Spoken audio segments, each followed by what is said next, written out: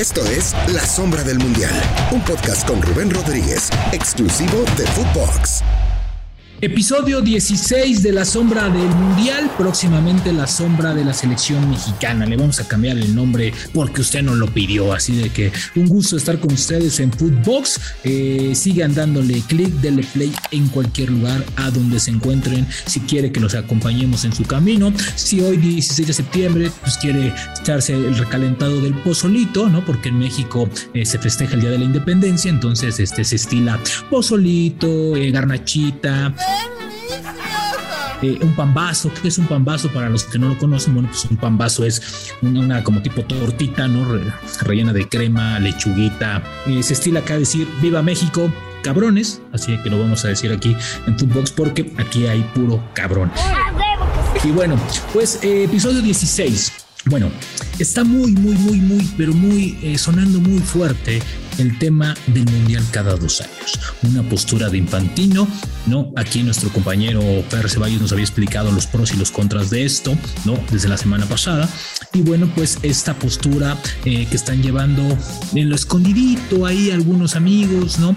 Para que puedan votar en el próximo Congreso de la FIFA y se pueda cambiar, no el formato del Mundial, pero sí la duración entre una y otra Copa del Mundo, que sería cada 2 años. Bueno, en México, pues ya saben que nunca nos andamos por las ramas y bueno, pues después de que CONCACAF dijo, bueno, pues estaría bien, esta es una propuesta agradable, estaría bien escucharla, pero a nosotros nos agrada, ¿no? Recuerden que entre que llegues con el billete en la mano en esta zona y les digas, va a haber más dinero para todos los seleccionados y además va a haber más posibilidades de participar en un mundial, evidentemente la zona más débil del fútbol mundial va a aplaudir, ¿no? Y en específico la zona de las islas, que probablemente nunca tendrían la posibilidad de ir a un mundial como se hacía antes de 24 o hasta de 36 países.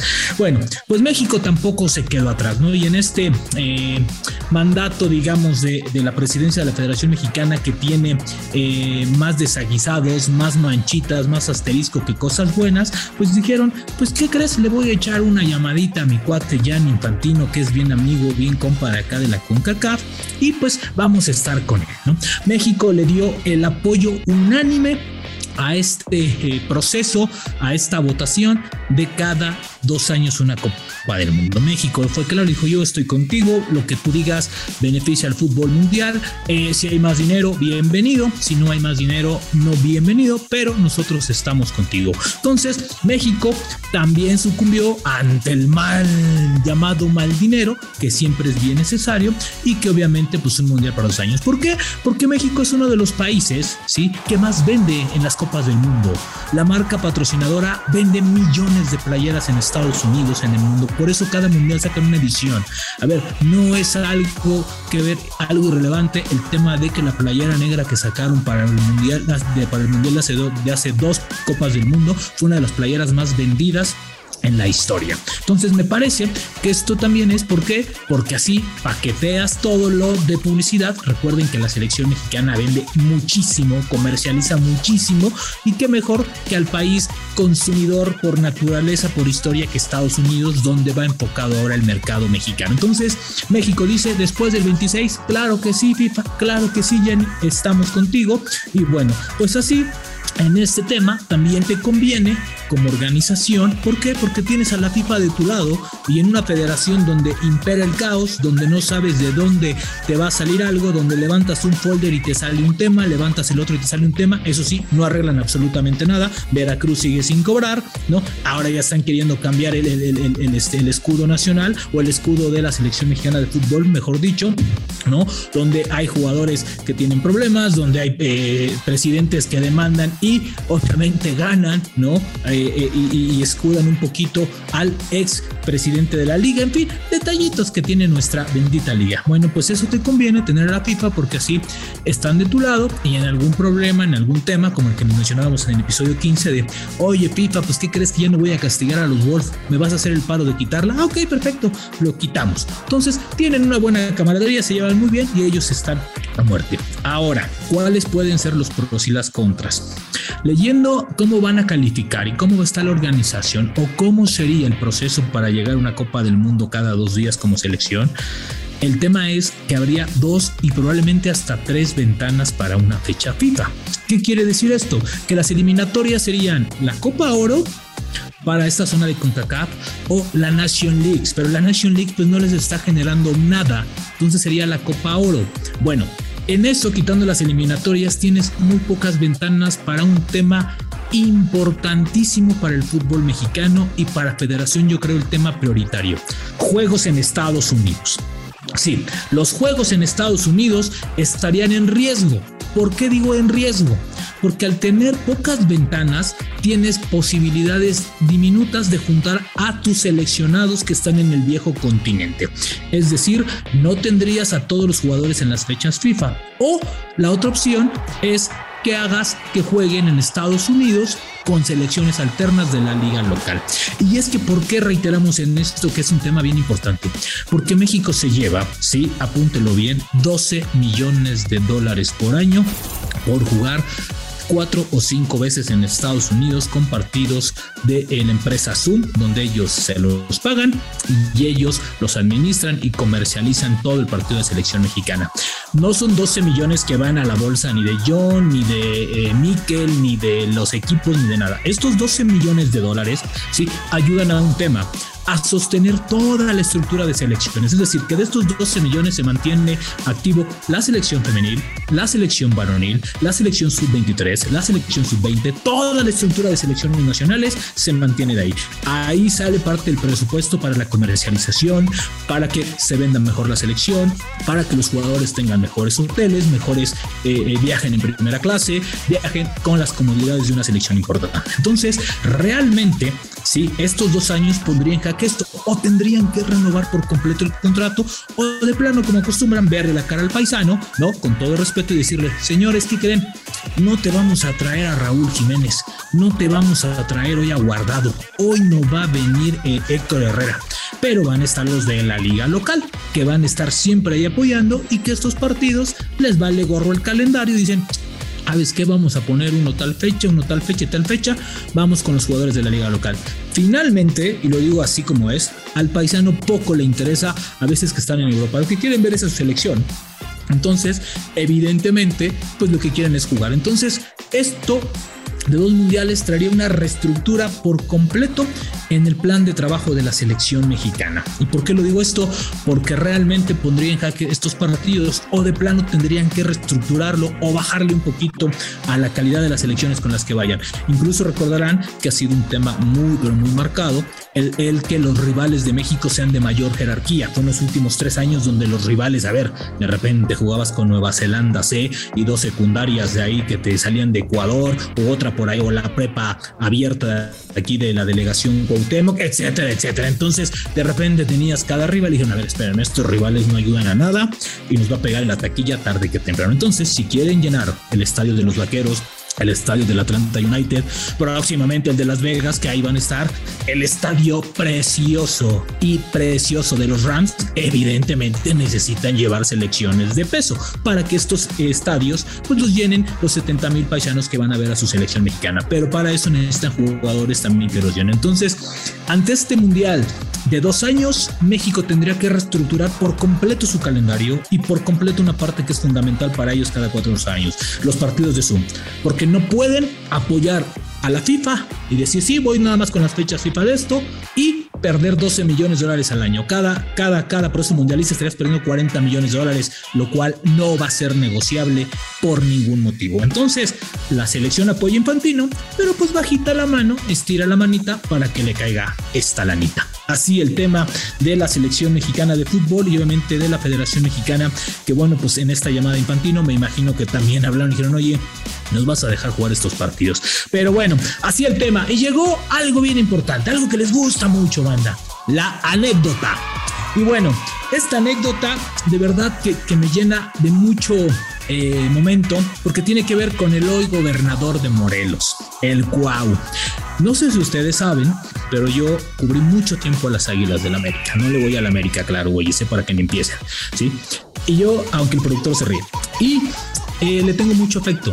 Yo hice muchísima amistad con Cuauhtémoc Blanco, muchísima amistad al grado de quedarme a dormir en su casa cuando estaba en Chicago, de invitarme a ver los partidos, de viajar a Chicago, a estar con él, a platicar, a convivir, sí, a echarnos un parcito, ¿por qué no? Claro que sí, después de que jugaba, no pregúntenle al señor Osorio, que en ese momento era su entrenador. Bueno, esto ocurrió en Tuxtla Gutiérrez, Chiapas, que por cierto, qué café tan rico hacen por allá. Bueno, estábamos en el hotel de concentración de la selección mexicana de fútbol, porque acuérdense que la selección iba antes mucho a Chiapas.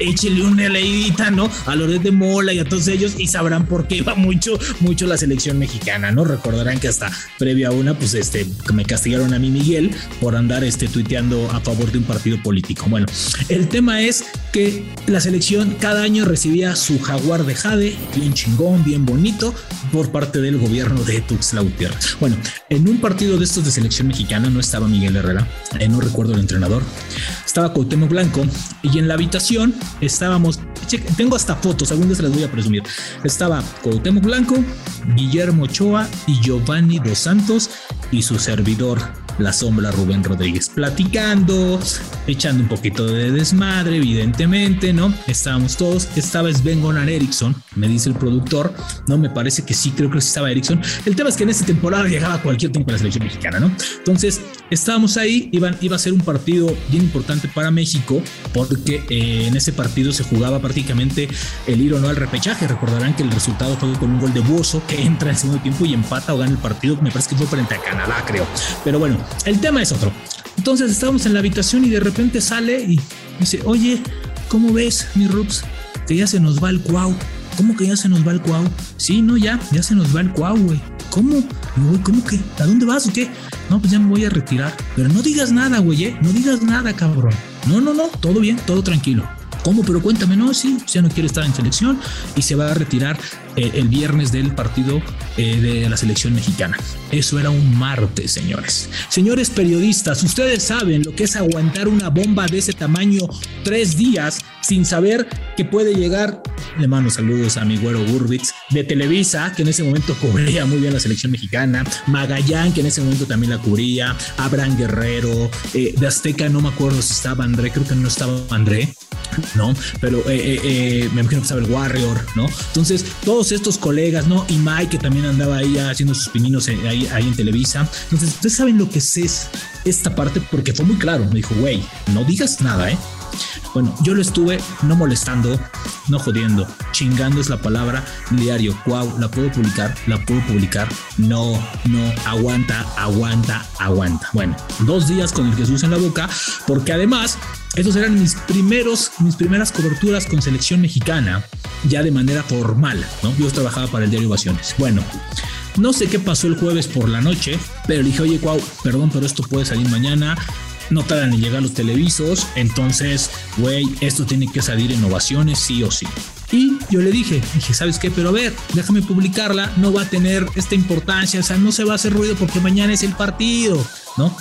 Me dijo el Cuau, órale, güey, pero si se hace desmadre, vas a ver, ese es el riesgo que corres como periodista a veces, cuando te dan luz verde para una noticia y sabes el impacto que puede tener.